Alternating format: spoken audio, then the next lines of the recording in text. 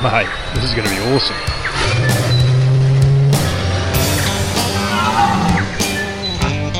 He's must have to come down this hill. Hit him. It's more than just a hobby, it's who we are.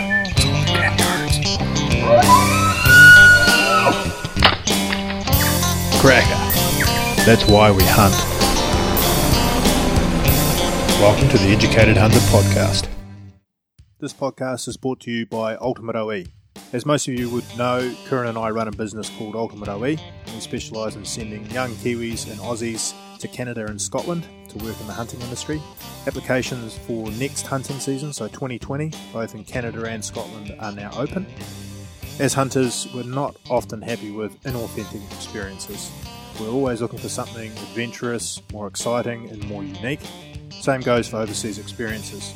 We deliver once-in-a-lifetime opportunities working for the best outfitters in Canada and the best hunting estates in Scotland. Our train before you go setup means that we can secure all the best jobs with the best employers, with the best people in the best spots, all ahead of time, because they know you're going to turn up with the knowledge and skills to hit the ground running when you get there. If you're interested in an OE in Canada or Scotland next year based around hunting in the mountains, it doesn't get much better in my opinion.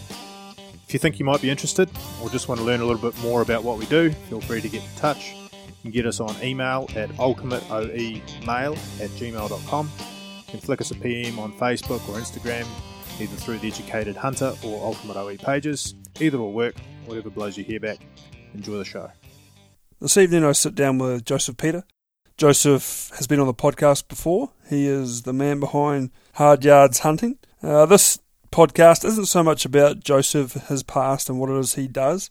It is essentially a debrief on what was Tahrmageddon, so the planned cull on Tar. And we discuss the impact as a professional hunter and a recreational hunter, and importantly, what we as New Zealanders need to at very least consider and or act on going forward. So it's a very insightful podcast, and it highlights a few, I guess, learning curves we need to go through as hunters, but equally that, I guess, we are big contributors to management and to any species within New Zealand, so we need to take that on board and do the best we can as recreational hunters. So enjoy the podcast. Quarters over your shoulder. We did. Carry them. Yeah, we did. It's a waste of time putting it in the pack. Yeah, no, we did. Big fella like you be able to just whip the guts out and throw it on your shoulders. Yeah, big fella like me with a back from doing stuff like that. Got a whole lifetime of those dumb stories. If I could take it back now, I would have corded everything. Yeah. But it looked good in the Picanic albums. All right. Okay, so I'm back. Well, actually, I'm not back at Joseph's house. This is a completely new house. So we're in Joseph's new house, just filling in an evening in Twizel. And basically just going to catch up as the listeners that would have listened to the previous podcast with Joseph will be well aware that his outfitting business, Hard Yards Hunting, specialises in legitimate free-range tar hunts, backpack, authentic style, genuine hunts. When we last sort of started discussing, I guess, the Tahrmageddon and the big tar cull event was at fairly early stages, and really we're just going to catch up and have a discussion about what it is he saw firsthand and any impact he had. So, how was the 2019 mountain season? It was good. It was good for us. We did about the same number of tar as we normally do. The last couple of years we're doing sort of 12 to 15 tar hunts between me and Tim, and everything sort of ticks along pretty well.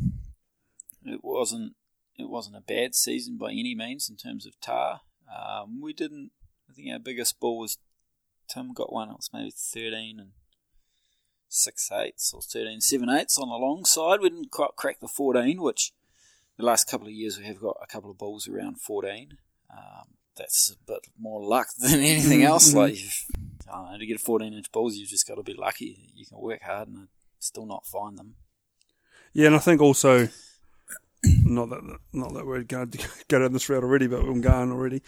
Sometimes when we just go straight to the measurement, we actually miss what it is that makes the bull or any animal special. Yeah. Like I hear when people say, "Oh, it's only a 12-inch bull," and I'm like, "Yeah, but if it's a real heavy set-off bush tar that's broomed a little and worn to 12, then that's a massive trophy." You know what I mean? Like, yeah. Yeah. At the end of the day, the difference between a world record bull and an average one's only an inch or two. Like it's not a huge difference. So I don't ever really focus on that much. It's a measurement we do at the end of the hunt, and I jot it down in my diary. But it's not the reason why we go after tar, and not the deciding factor on the bulls we shoot anyway. Mm-hmm. I was lucky enough to bump into I think it's the pending new record bull at the helipad. Got to have a look at that, which was pretty impressive. So there's definitely still big bulls out there, and I think most people would agree probably the last 5 to 10 years have probably been the best tar hunting in the history of New Zealand. Yeah. Well, I know I've referenced it before, but the tar I have on my wall, I shot, when did I shoot that? 2001. And it was 12 3/4. And that was a big bull then, like 12 was quote unquote the benchmark of trophy, and like he was exceptional, and I like, to me, he still is exceptional, but now 13s and then 14s and now 15s, and it's really come on. And it's not, when I started guiding, like a 13-inch bull was like holy shit kind of thing. Like I'd get me tape measure out and I'm like, oh fuck, crack the 13, whereas there's still a big bull. The size of that bull hasn't changed, but once I suppose I've done quite a few tar hunts now, and you see those bulls like that fairly regularly, they start to become a little bit normalised, and I think that's something the modern tar hunter is probably going to have to wrap their head around. That's probably going to change a little bit going forward. Looking at the next decade, we're probably going to see a bit of a change in what is an average bull, and how many bulls we're going to see on the hill, and how many we're going to pass up to find those big bulls. So that's probably something that's going to change. But at the moment, our season was good. Everyone got good bulls. We had a good run on chamois as well. Got a few 10-inch bucks, which is something that's been niggling at me for the last few seasons. I've been trying to crack that 10 inches, and it hasn't quite happened. Like a chamois are hard. What am I doing? Rubbing my mic off? Yeah. Chamois are hard at the moment. There's a lot of areas that have traditionally been good that have had a bit too much hunting pressure, a bit too much helicopter activity, and the chamois just aren't there.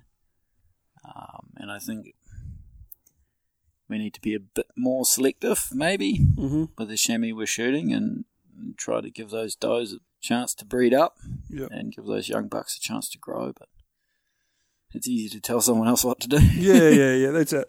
And it's easy, you also lose, well, you don't lose, I mean, and I'm definitely not putting words in your mouth, but once you've done quite a bit, it gets a little bit easier to say, hey, we shouldn't be doing that, but you try telling the 15-year-old Joseph that, you know. But what about, I guess, from, because your clients are typically international and so forth, like, was there any negative stigma at the selling hunt end? You know what I mean? Like, had the concept of us culling tar damaged the opportunity to sell tar hunts? Yes. Yep, to a point. There's definitely people that are asking questions and going, what's going on? And it's still can be quite confusing what you read on the internet and what happens in the real world, and what someone tells you at the pub and what actually happened are two different things. Very Kiwi, though. Yeah. So, it is reality that tar are getting controlled. They always have been. They've always been culled. There's no illusion about that. But the herd has definitely taken a lot more pressure in the last sort of 12 to 18 months than what it traditionally has had. So I did get quite a few questions from people booking hunts, and we kind of, the way I do my hunts is I'm predominantly focused on the West Coast, and the main reason behind that is because those tar are not as affected by helicopter control, because they've had so much helicopter control over there that they've learnt how to... Smarter. Yeah, they've got the scrub to hide in, whereas a lot of the eastern ranges are so exposed and so open, especially this country through here. You can see out the window, there's not much to hide behind. It's merino country. Yeah, it's merino country, and a lot of areas like the Two Thumb Range and parts of the Rangitata, the Godley, the Macaulay, there's valleys like that are very exposed. They can be really good tahr hunting, but if they get a bit too much helicopter activity, you can chew them out pretty quickly. Mm-hmm. So we're pretty strategic in the areas we hunt and try to spend enough time out in the hills that we know what's going on and have good relationships with the pilots and know what we're looking for as well. Mm-hmm. We're hunting for old bulls. There only needs to be one bull. Mm-hmm. There only needs to be one in the whole valley. Mm-hmm. You've just got to know how to find him. So there doesn't need to be huge number of tahr. It certainly makes it easier when you see lots of tahr. You can pick and choose. Well, and I think one thing that numbers gives you, especially as a amateur, and I don't mean that negatively to anybody, but as an amateur hunter, it gives you a better scale. Yeah. Like at least of size. Yeah. You know.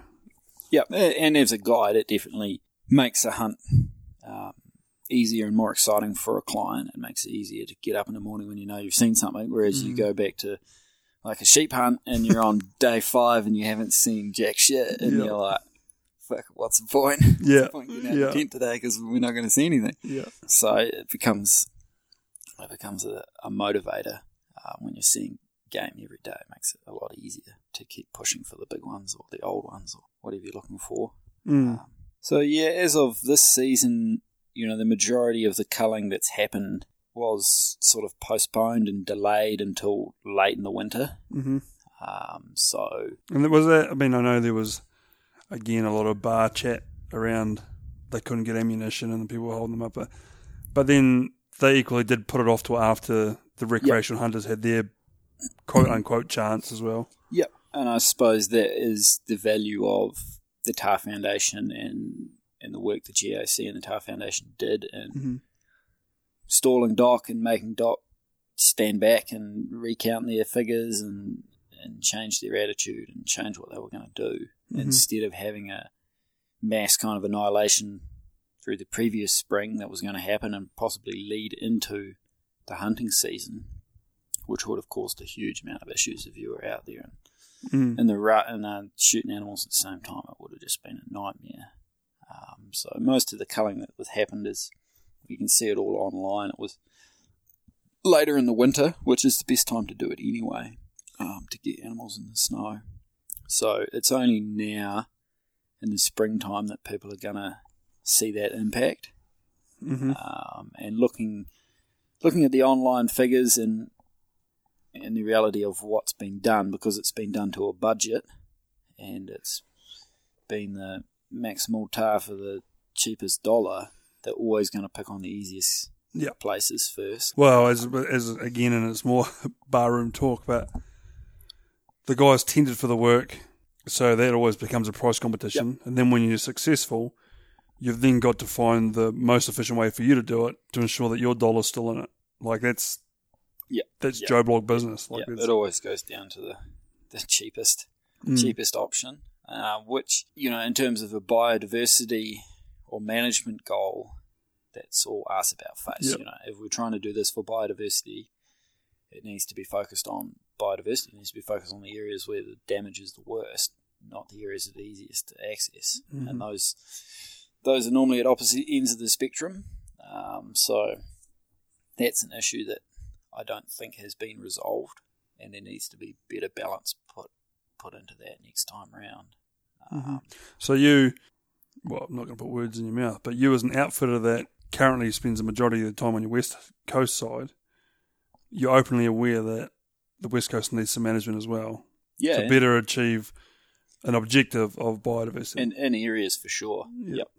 There's a few, and I think all tahr hunters would agree that every now and then you go into a little gut or a little creek or a little valley or some little spot, and it's normally a mongrel asshole of a place that no one goes, and you get into one of those spots and you're looking around and you go, shit, this isn't right. Like it's it's too many. Yeah, it's too many animals. And there are areas like that, and we're in one of those spots this season with a hunter of mine, and we ended up shooting quite a lot of nannies, Mm-hmm. a lot of meat out, which was good. You can do that later in the season because it's cold enough you can keep it all. And I think I don't know, if you've done a lot of hunting, it's easy to see those spots, Mm-hmm. and it's easy to go, right, we need to hook into it here and do a bit of a clean up.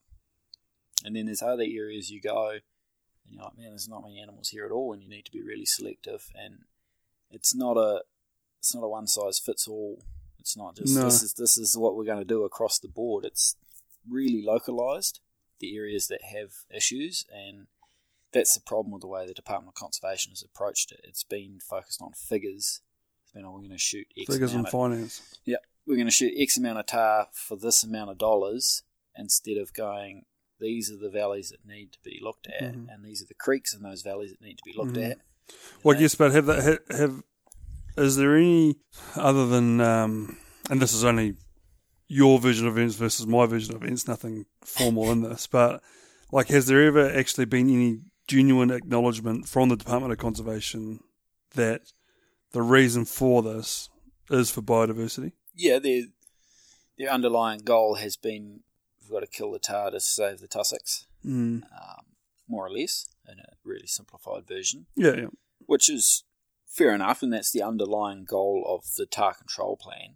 That's the whole purpose of it, is to achieve a balance. Mm-hmm. We have to have a balance where our native plants are allowed to be at a natural sort of level. But the problem with the recent monitoring is it's been a fly around the helicopter and count tar and go, there's too many tar, instead of looking at the plants. And the impact on the problem with looking at vegetation surveys or looking at on the ground stuff is you can't for sure say this is a problem with tar. It might be chamois, it might be deer, it could be hares. A lot of this country is through hares. A lot of this country through hares, millions of hares, and hares are really damaging.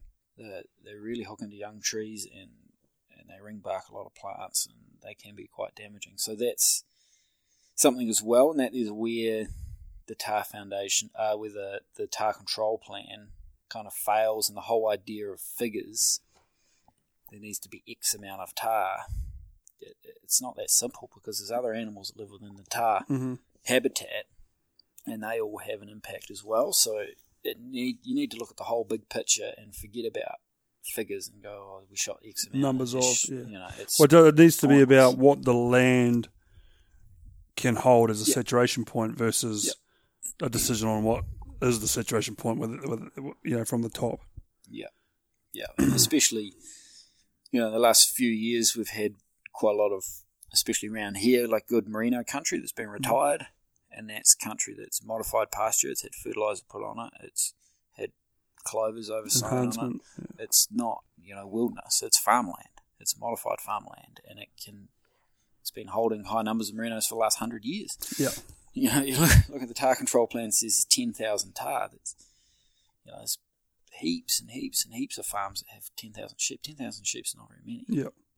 So the idea of focusing on those figures is a bit pointless, but it's easy. Doing vegetation surveys is difficult. Yeah, well, I guess without diving into it, it depends on what the actual agenda is. Yep. So we're now, I guess, your concentration now sits with next season, and again, the interest is still high on New Zealand hunting. Yep. Yeah, I think so. Yeah, I've still got good bookings for next year, and I don't think we're going to see any real issues until I think the next sort of 5 years are probably going to be good. Mm-hmm. But then after that, that's when we're going to start seeing problems. I think. Why is that? Just because juvenile bulls? Yeah. So all the control's been focused on nannies, which it needs to be if you want to actually affect the population. So our bull herd is more or less the same as it was. It hasn't really changed. But this spring, we're going to get a lot less bulls hitting the ground. There's a lot less kids going to be born.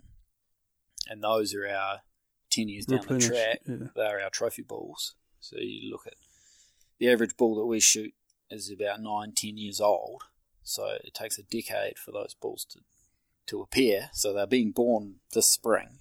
And if there's a reduced number of those being born and our hunting pressure stays the same, there's got to be there's going to be a difference there somehow. So we either need to have more bulls born or reduce our harvest. And reducing the harvest or changing the harvest to really focus on those older tahr. Yeah. And if you look at the herd as a whole, there's only going to be a certain percentage of bulls that are going to be 10 years plus. So if you're only shooting those bulls, you can never over-harvest the herd because there's only ever going to be that. What's how all the other international models work. And that is how your sheep, you look at the stone sheep or whatever in America, they shoot the same number of rams every year, more or less. And the herd stays the same size, more or less. It has small fluctuations with winters and predators or whatever, but not major changes. No.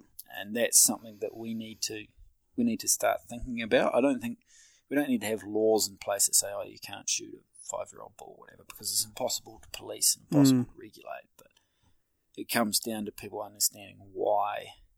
Why do you need to make that decision? Why does it matter? And for a lot of guys that are out there, you're just shooting yourself in the foot. That's the problem. You're hurting your future self, because it's easy for us to go to Doc and say, oh, there's no bloody tahr on the hill, and everyone moans and bitches about it, instead of looking at your own choices you've made and go, well, if I didn't shoot this 2-3-year-old bull now, 5 years down the track, he might be a 13-inch bull that I can put on the wall, or if that's what you want to do. And I think that's something that people need to realise, that our actions, both the commercial and recreational hunters, have just as much, if not more, impact than the Department of Conservation. So that's something that I lost track of. I totally agree. It's a really difficult one, because like our culture lends itself to, you put out that sort of factual advice. They're like, oh my God, I've got 5 years to get a good bull. You know what I mean? Like, I better go and shoot him now. Yeah, I better go and shoot him now. And the reality is, they're not all going to be in that small percentile up the top that are 10 years plus. And then the other, I guess, without not, this doesn't come from a science background, but with the decrease in females, will then the males potentially roam into newer areas, and could the opportunity actually become quite high? Maybe in the fringe country, I think. Some things you do notice, and this is things you'll notice on private blocks or public land or wherever, where you've got a big difference in the female to male population, is things like the rut. If you have an area where there's 100 hinds and you've got 100 stags, or you change those figures around, you've got 100 hinds and 50 stags, or you've got 200 stags and 50 hinds, they're going to go mental. Because they have to rut properly to get a chance. And so we're probably going to see an enhanced rut in the next season, because there's going to be a lot less nannies and there's going to be the same number of bulls. So they're going to have to be pushing for it. So the advantage of that, if we all play our cards right, is we're going to have a smaller herd, so there's going to be more feed. We're going to have an enhanced rut, which means that the best bulls are going to breed. And you've got more feed, which means the potential for there to be better, exceptional bulls is there. But how do has to be a chance for them to grow. Here's a very big piece of string question. Like, how do you actually get New Zealand hunters, and I get, we can go down the whole rabbit hole of internationals that are coming over and doing their own hunts and all that, but how do we get hunters to actually want to strive for that? And my first train of thought is we actually need to sit happily in unsuccessful hunts. It's one thing New Zealanders don't do, but then that goes kind of against the fact that we need to be going out there and still contributing to nanny culls, or you know what I mean? Like it's a big piece of string. Yeah, but we can keep educating, but it's a really hard one. Yeah, it is a hard one. You can't go. You can't tell someone not to do. It's the same with everything. If you introduce a law, or you tell a kid, you go, you can't eat the ice cream. they go, fuck, I'm going to have the ice cream. That's all they're going to want to do. And more of it. So you can't tell people not to do something, or you can't push on the kind of don't do this. We need to be saying this is what you need to be doing. Mm-hmm. And I think a lot of us, and especially at the moment, we've got a lot of problems with the Department of Conservation and public relations. They've really got a big job on their hands across a lot of issues. And there's a huge amount of resentment and hatred towards the government about what the things that they're doing with animal management. And the same with Warrow as well. Mm-hmm. There's a huge amount of resentment there, and the same with this tar control. And we need to realise that we are having just as much impact as they are. Like the same with Warrow. You go, oh, they shot all these deer and I shoot all these stags and velvet. Recreational hunters shoot like 5 times as many deer as Warrow does. Well, the reality is we need as well. a version at least of Warrow. We need that. Otherwise, we just end up with the same Tahrmageddon and any other species at any other point. Yeah, and it's the same with our tar control, is we do need tar control. Ongoing control. Targeted into areas that recreational hunters can't get into. And most of those areas are just shitholes. Yeah. Some of them you physically cannot get in there. Or if you can, you're not going to shoot 10 nannies and pack them out of there. You just can't. It's just a logistical nightmare. So we need to accept that culling is always going to be a part of it, but we need to have more of a say over how, why, where, and when, which is the GAC and the TAR Foundation's job. Is we've really got to keep working with DOC and trying to hold them accountable for the things that they've done wrong. But then I guess with that, praise them on the things they've done right. And if we want to have that kind of stake in it in terms of the why, how, when, what's, then perhaps we need to be socially acceptable to fund it, or in part. Yeah, long term. You can't have your cake and ask for somebody else to ice it type thing, you know? Yeah, long term. It's funny because a lot of people say, oh, I'd never pay for that. And you go, well, you're paying for it already. Mm-hmm. You've paid for these tars. I've paid for it. Yep. It comes out of our tax money. Yep. We've all paid for it. Yep. Yeah. So it's no different. We're paying for it anyway. It's just about having a bit of control over what's actually happening. Mm-hmm. So we need to realise that, they are doing some things that we probably don't agree with, and we need to support the groups that are going to hold them accountable for that. Mm-hmm. That's the GAC and the TAR Foundation and the NZDA. And then we need to look at our own actions and go, well, are what we're doing the right thing? Are there things that we could do that would be slightly better? Are there things we should be doing? Are there things we shouldn't be doing? And, it depends what you're trying to achieve. Everyone has different goals. Some people just want to go out there and have a good time and shoot whatever they see, which is all right. That's okay, but you don't need to shoot 20 or 30 animals and just leave them on the hill. There's no, there's some areas where that needs to happen, but unless you're in the hills regularly, you might not know what those areas are. Yeah. Well, and at different times of year, you know what I mean? Like you head out there, like you say, at peak rut, and if certain bulls have pushed around certain mobs, and the first gate you poke your head into, there's 50 animals, and then you go, oh, this is open book. Yeah. And then don't see anything for the rest of the trip, it needs to be accountable balance. Yeah, and I think some people that are maybe, I suppose, senior tar hunters or experienced tar hunters, like if you've got that 14-inch bull sitting on the wall, you don't need a 12-inch bull. No. What are you going to do with a 12-incher? Spend your time looking for the 15, or spend your time looking at nannies, or spend your time helping your mate down the road who's starting from scratch, because they're the guys that are really going to struggle with, is this a big bull, is this a young bull, is this an old bull? And we've all got to start from zero, and it's hard to learn. Tar are not easy to age, and they're not easy to judge. And the only way to learn is by doing. You've got to be out there. And the old way everyone learns is you just shoot all the bulls you see and run a tape on them. No, I've always been an advocate for, I would never knock anybody for shooting a small stag or a small tar if that's the biggest they've shot. Yeah. And I get under certain pressures that even that might not be the right idea, but I would never knock somebody for shooting a 10-inch bull tar if that is their first bull tar or whatever, that's where they've got to. But that's the last one they need to shoot at that. That's how I sort of see, like have your own scale. And I get, to sit here and say, well, that's okay to shoot a 10-inch bull tar. There's some grey in that. But if it's your first one, then, you know what I mean? Like, I know. I'm listening to myself saying it. I've got a 10-inch bull out there. Yeah, but I'm listening to myself say it. Yeah, but like, I don't want to knock new or young hunters in a negative respect for that. No, we don't want to be turning people away and saying you can't do this, or you shouldn't shoot that bull, you shouldn't shoot that really stag, important. Or you shouldn't be doing this. People need to be out there and getting amongst it. Mm-hmm. But it's the guys that are regularly hunting who have ticked all the boxes that are still just shooting animals. Ticking other boxes. Ticking the other boxes, and, I think it's important to help other people out. And I think the big bull I saw on the West Coast was kind of like the perfect example of that.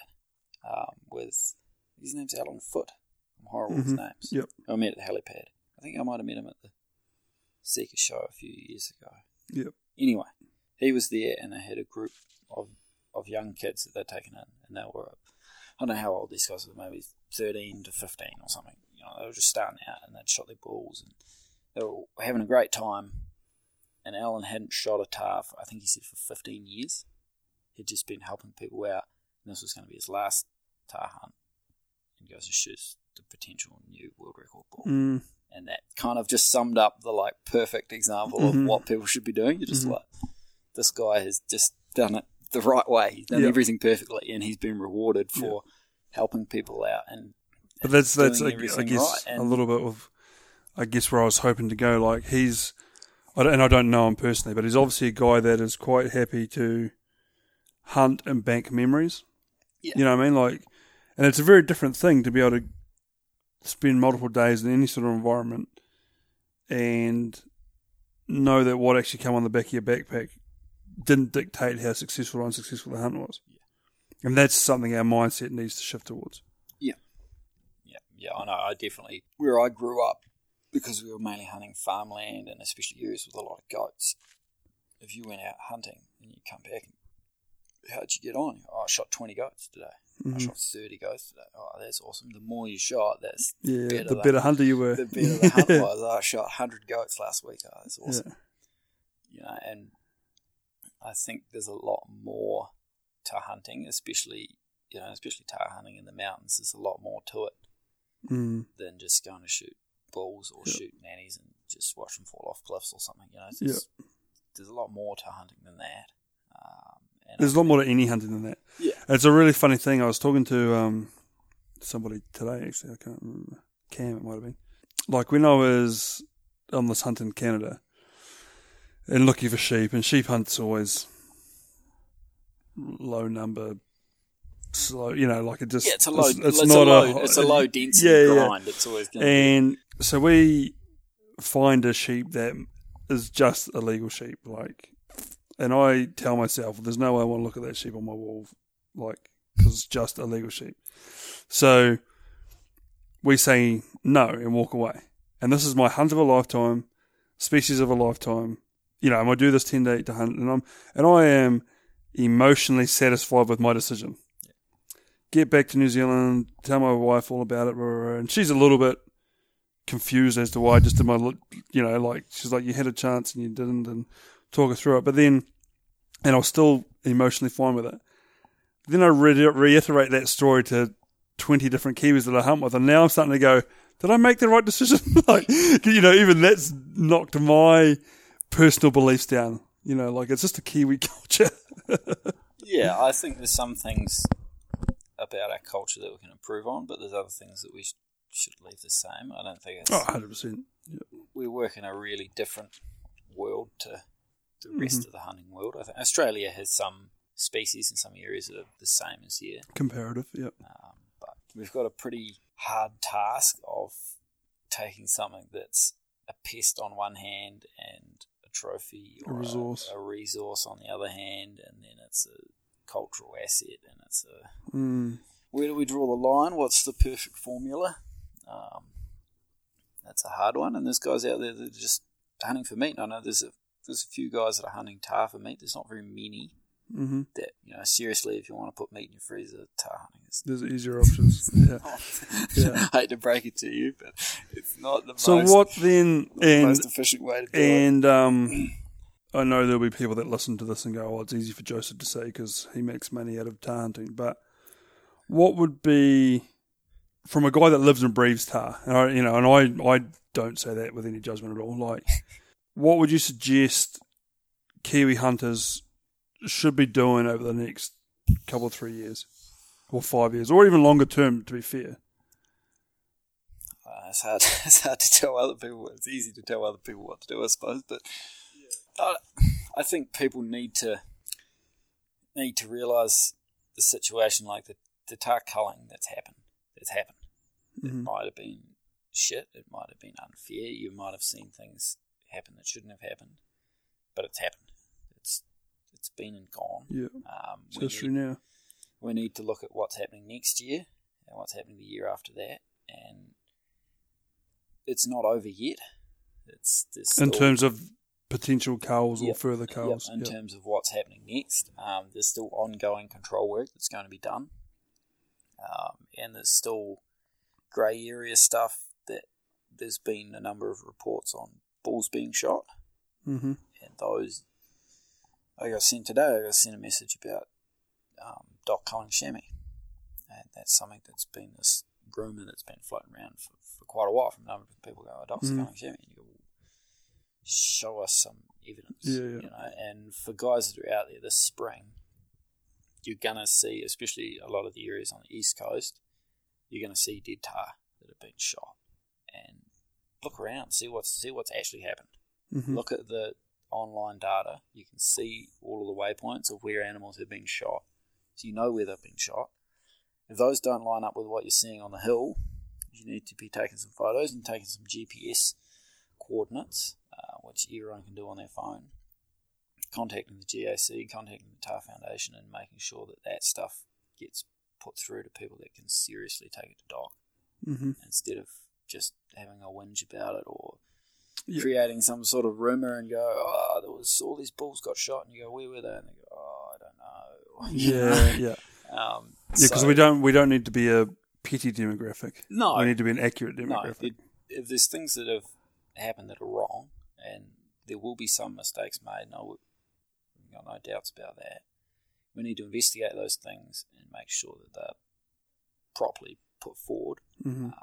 To the Department of Conservation and pull them up on things that they've done wrong. And then you need to look at what you're actually doing on the hill and go, right, what did I shoot last year? You go, maybe you didn't shoot anything. Maybe you've never shot a bull. Go out there, have a good time, find the first good-looking bull you see, shoot it. Make an estimation on, go, what do you think this bull is? Is he young? Is he old? Is he big? Is he small? Shoot him.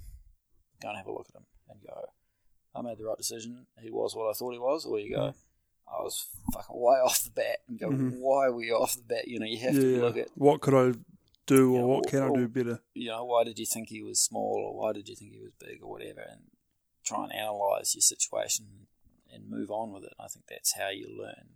Is you've got to actually analyse it. You can't just go and shoot and go, that one's no good, and then you just carry on your day. You've mm-hmm. got to go, why was that not what I thought it was? And I think we've got to realise the last few years, both from the Department of Conservation and recreational hunting groups, we've been pushing for, we've got to do our part for tahr control. We've got to start shooting nannies, and a lot of us have been doing it. We've been shooting lots of nannies, and especially long-range shooting stuff, it's easy to get in the habit of just kind of flinging lead at nannies, and mm-hmm. it's easy to do. You can shoot nannies all day long in the cliffs. We need to start kind of putting the brakes on that a little bit. If you're going to shoot some nannies and take the meat, that's fine. But if you're just shooting them for target practice, Doc's already done that for you. Mm-hmm. We don't need to shoot anymore because we're just hurting ourselves. If we just keep smashing them, it's going to be 5-10 years down the track. You're going to be like, well, there used to be a whole heap of tahr living in this valley. Where'd they all go? Mm. And it was because you shot them all. Yeah, then equally... So it's a hard one because we've been pushing that for the last few years, and now we kind of need to put the brakes on. But we need to. It needs like how am I wording this? Like we need. I don't know if we can technically shoot that much less tar because we can't be seen every time they do an impact measure in terms of a cull. We can't be then seen as a demographic to not do anything and let them get straight or progressively back to where they should be or where we deem they should be. We deem they should be. So, you know what I mean? Like it's a little bit of a grey thing. We still need to, like you say, be pretty sure on the areas where we are taking multiple tar out of and be sure that we are confident in why the selection of tar is happening for us as an individual. Yeah. One thing in the past and even up until now, the Department of Conservation has made more or less no account or calculation for recreational harvest. Mm-hmm. That hasn't been calculated into the figures, and that's a big thing because we don't really know what that figure is. So at the moment, there's an app which the Department of Conservation and the GAC together, I think, have been working on. I had a brief look at it the other day. It looks really good. Mm-hmm. Basically, it's an app you download on your phone. It's got a map on it, and you can use your location on your phone, or you can move the map around and just set like a waypoint. Mm-hmm. And then you can choose what you shot. I shot a bull or a juvenile or a kid, and how many animals you shot. And then you can add a photo as well of the animal, and hopefully that's going to be rolled out soon. Mm-hmm. I don't know. There's no scheduled release date. I think there's a few minor tweaks and this and that that's going to happen, but that there, once that's launched, needs to be something that everyone gets on board, because that's going to enable both us as recreational hunters and the Department of Conservation to get a handle on what's actually happening. Yep. Because up until now, it's more or less guesswork. Mm-hmm. We can try and, just figure out how many hunters there are, which we don't even know, how many tar hunters there are, and then try and work out how many animals they're shooting, which is just a bit in the sky. Yeah, a bit of guesswork. So how do we, I guess then, how do we get that sort of concept out to the tar hunters? Like how do we, you know what I mean? Because that technology is great. Yeah, but, and something like that can help us all. Mm-hmm. And I think the big thing that we can do today with technology, like looking at the tar kills that have happened, and if this app, when it becomes active, if we can hopefully get some of that data on a bigger scale made public, like we don't want to be able to look up and go, where did you shoot that big bull, and go, oh, like there it was in that spot. But on a bigger scale, and we can look at like big valleys and go, right, the Rangatatas had a thrashing, I'm going to go up in Macaulay. Or you can, you can look at these areas on a bigger scale, and we can make better decisions about which areas need a bit of clean up and areas that need to be, hunted a bit more conservatively, I suppose you'd call it. So I think that's something that New Zealand hunters as a whole, we can't be blamed for that. It's just because we don't have the data, we don't have the information. It's difficult to make decisions unless you've been into every valley in New Zealand at the same time. Yeah. To know what's been shot and where. Yeah, but I guess being able to visually see it, because I guess for me, pigs are probably what tar are to you. And like I kind of know that a very heavy hand on a population kind of looks after itself for me, because once the easy ones aren't there, guys leave it alone. And then the guys that still chip away at that country actually have pretty good success, and then soon it finds itself in a natural balance again. And it's only when they boom again that the masses start going in there. So, you know what I mean? Like, being able to simply see, like, just thinking if Joe Blogs was going to go on a ton, they could look at this app and go, like, there's been 60 recreational tar shot. Like, it might not have the accuracies of what was or wasn't shot, but 60. Like, oh shit, well, I'm just going to not go there and I'll go. That might be enough. I don't know. The problem with tar, and the problem we always have had with control, is access. Mm-hmm. Like I can drive, we can drive up the Hopkins here, we can be up there in an hour, we can drive up. Macaulay, the Godley, the Rangatato, you can access those areas really easily. If you start going over to the west coast, you either have to get in a machine or you want to go into the Jacobs. You want to go into the Callery. Mm-hmm. You can't fly in there. Mm-hmm. And it's fucking hard to walk in there as well. Yeah. So there's always going to be that problem, and that's why we're always going to have sort of unequal hunting pressure and unequal management on different sides of the range. Yeah. And that there's an ongoing issue that there's no easy solution to. The current control methods, like what the Department of Conservation has used recently, is ineffective in a lot of those areas on the west coast because of tahr. There's a reason why the tahr are living there, and it's because the helicopter hunting has been hammering them for so long that they've just given up on the high altitude stuff, and they're just living in the scrub. So that's where we need to start looking at different solutions, things like organised recreational hunts or opening up different ballot areas like the tahr ballot, expanding that into other valleys that don't have access, or thinking up some other solution. Mm-hmm. There's a few other solutions. And is that all the kind of stuff, from what you understand, that the Tahr Foundation is working on or towards? Just, I guess, variations of current models? Yeah, on a long term, that's stuff that they definitely like to have a say in. But it's not so easy to just go, oh, we'll just open up new areas to access. There's a lot of organisation and paperwork and bureaucracy that goes along with that. And there's a lot of people probably a bit sort of asking a few questions, go, what is the Tahr Foundation doing? Because a lot of us chuck cash at it.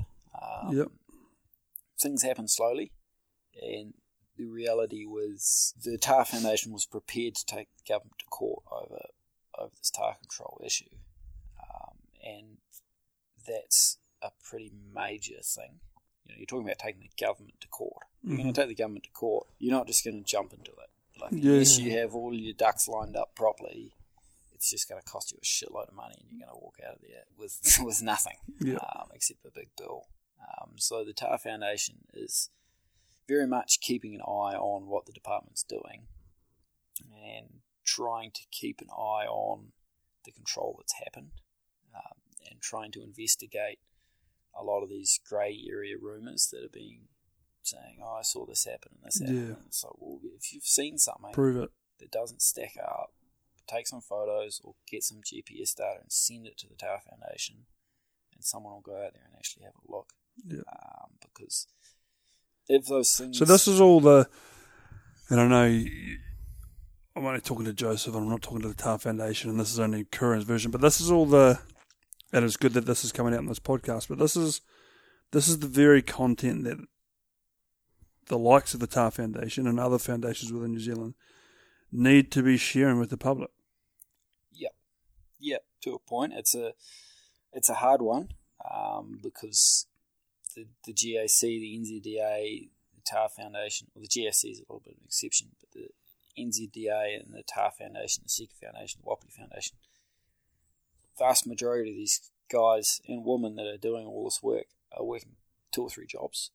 And these people aren't paid to do this work. Everyone's working other jobs and financially stressed, and people are trying to fit this in between their normal life and their job, and most of them their other job, and then they're trying to do this other work as well. So it's easy for people to point their finger, especially online. It's easy to point your finger and go, why aren't you doing this? And if you're one of those guys that are doing that, go outside and find a mirror and look at it and point the finger and go, what the fuck are you doing? Because like recently I went to the Tahr Foundation, had a meeting in Christchurch, and then I went to the SCI AGM after that, and pretty confident I was the only one there under 30, and probably the only one there under 50. Like close to it. You know, no offence to the older guys, and the other guys we need those old guys there because they've got the knowledge, and they're the only ones doing it and too, and they're the only ones doing it. But there's and this is across all organisations, NZDA as well, there's a really distinct lack of people that are kind of mid-aged, like for hunting, guys that are 20s to their 40s, who are the guys that are probably out on the hill running around seeing what's happening. And yes, we've all got families, and yes, we're all working jobs, and we've got kids, and we've got to do this, and we've got to do that. But if you've got something to say, or you've got something to contribute, or you want to see something change, put your hand up or put yourself forward and get involved, because it's easy to sit back and go on Facebook and go, oh, you should have done this, or you should have done that. Yep, I totally agree. Get involved with it, make a change, make something happen. It's not easy, especially all these organisations. You have to deal with the political side of it, and at the moment, everything's intertwined with the government as well, and we can see at the moment what's happening there. It's just a shit show. So it's not going to be easy to make a change or see a change happen. Everything takes a long time, but we're the guys that have got the most to benefit from it. Things like changing herd dynamics or seeing benefit from management takes, like you were saying earlier, with like the Wapiti Foundation, you're talking 10 years before you start to see real change on the hill. And that's going to be the same with the Tahr. And it's only when you see change on the hill that you see a positive change in the population, as in us hunters. Yep.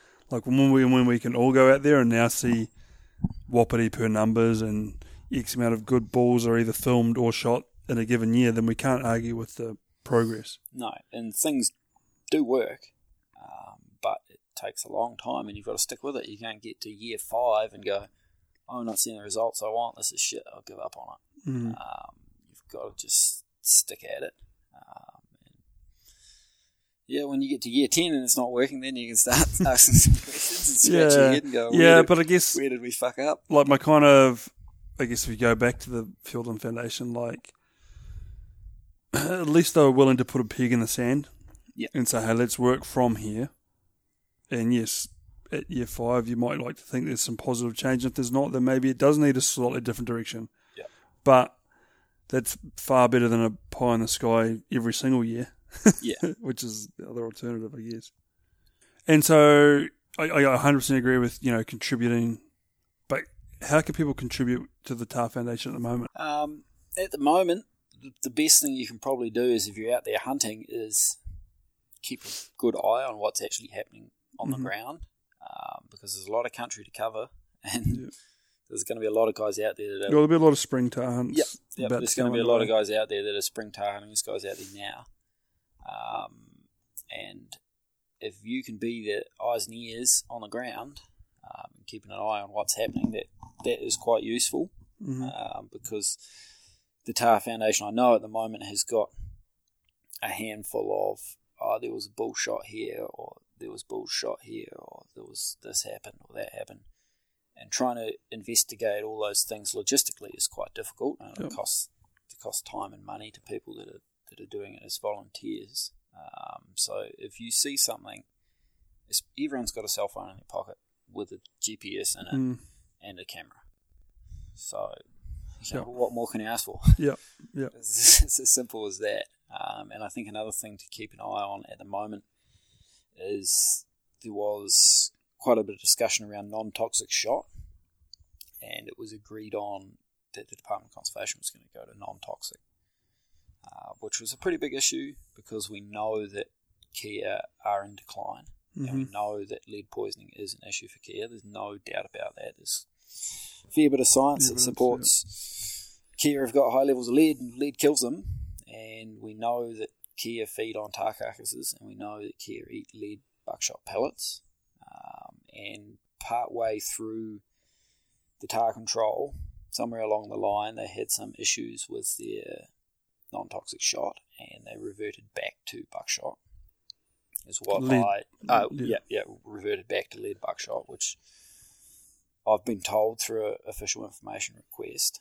How far along the tahr control that happened, how many animals were shot with lead, how many were shot with non-toxic, we don't know. How big of an issue that is, we don't know. So that's another thing to keep an eye on. If you feel like digging around and rummaging around some rotten carcasses, which is going to be my job for the next couple of weekends when I get out into the hills, is something to keep an eye on as well.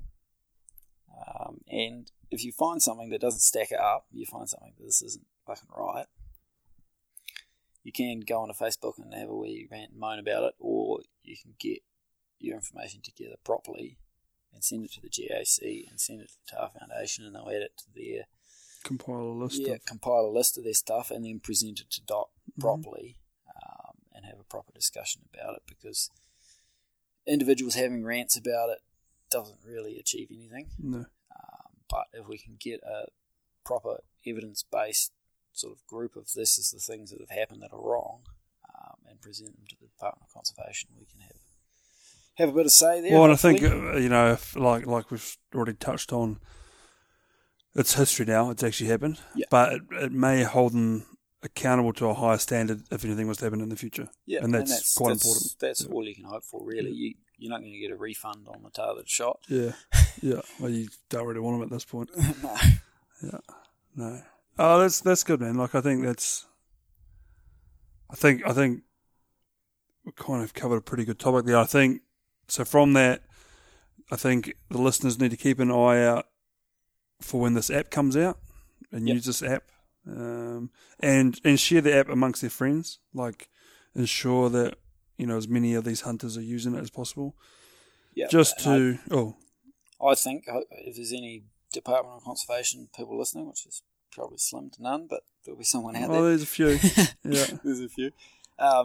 If this app goes ahead and gets launched, which it should do, and it should work, we need to have that for all our species. Yeah, I think, because we get a hunting permit, and we go out there and shoot our animals, and we tell the Department of Conservation that, we shoot heaps of deer, or we shoot heaps of pigs, or we shoot heaps of goats, whatever. But there's no figures on either side. The Department of Conservation can't say, you didn't shoot this many, or you only shot that many, and we can't say we shot this many. Yeah. So having something like that is easy to use on your phone across all species would have huge benefits to everyone. Mm-hmm.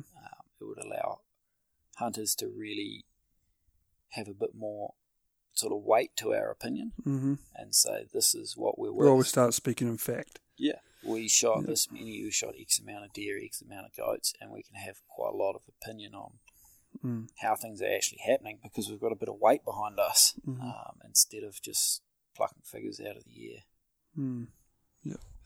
And for those that are lucky enough to get on the hill and see some animals, I guess just be accountable for your own actions, really. Like, put some thinking into it. Is it the right ball for where your tar shooting background sits?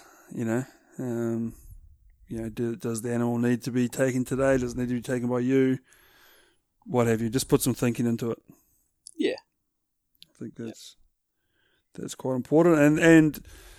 And just keep, like with all there's a lot of hunting and firearm stuff going on in New Zealand at the moment, but I think equally we all need to just stay in tune with the Facebook pages or the social media or the newsletters. Just stay in tune with them. I'm not saying give it all your time and energy, but just stay in tune with them, because there will be different parts and different bits of information that will be important at different times, and at some time there will be a point where your involvement and commitment does matter.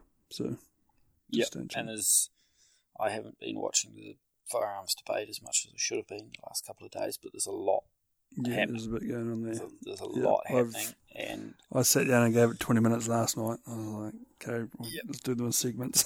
For the people that are not up to date with the new legislation, you need to go and have a look at that, because there's some stuff there that is a little bit frightening for some people, for a lot of people. So people need to be really aware of what's the potential changes on board, because there's some things there that are pretty important to everyone. It's not just the AR-15 guys. It's not the semi-auto shotgun guys. It's not the long-range guys. It's firearms owners. Yeah, it's everyone. No, that's right. We might even do a whole podcast on that one day if I can get my head around it all. Well, the problem is it's changing. It's not. It's an unwritten document. Yeah. Well, it's not a finished document. No, it's not a finished. What happened yesterday and what's happening today, and it's changing all the time. So. No, very good, Joseph. Thank you for the evening. Yep. We'll leave it at that. Yep. G'day. Thanks for listening to the Educated Hunter podcast. There are a number of ways you can connect with myself, Matthew Gibson, or my partner in crime, Kieran Ireland, at The Educated Hunter. And the hub for all of this is our website, theeducatedhunter.com. Our Instagram page is at theeducatedhunter. Our website also has a spot where you can sign up for our newsletter that comes once every 2 weeks and is full of relevant information about hunting in New Zealand and around the world. And lastly, you can search out any of the episodes that we've done in the past and find the show notes on that episode. Other than that, thanks very much for listening, and I hope you're having a good day wherever you are and your next hunting adventure is not too far away.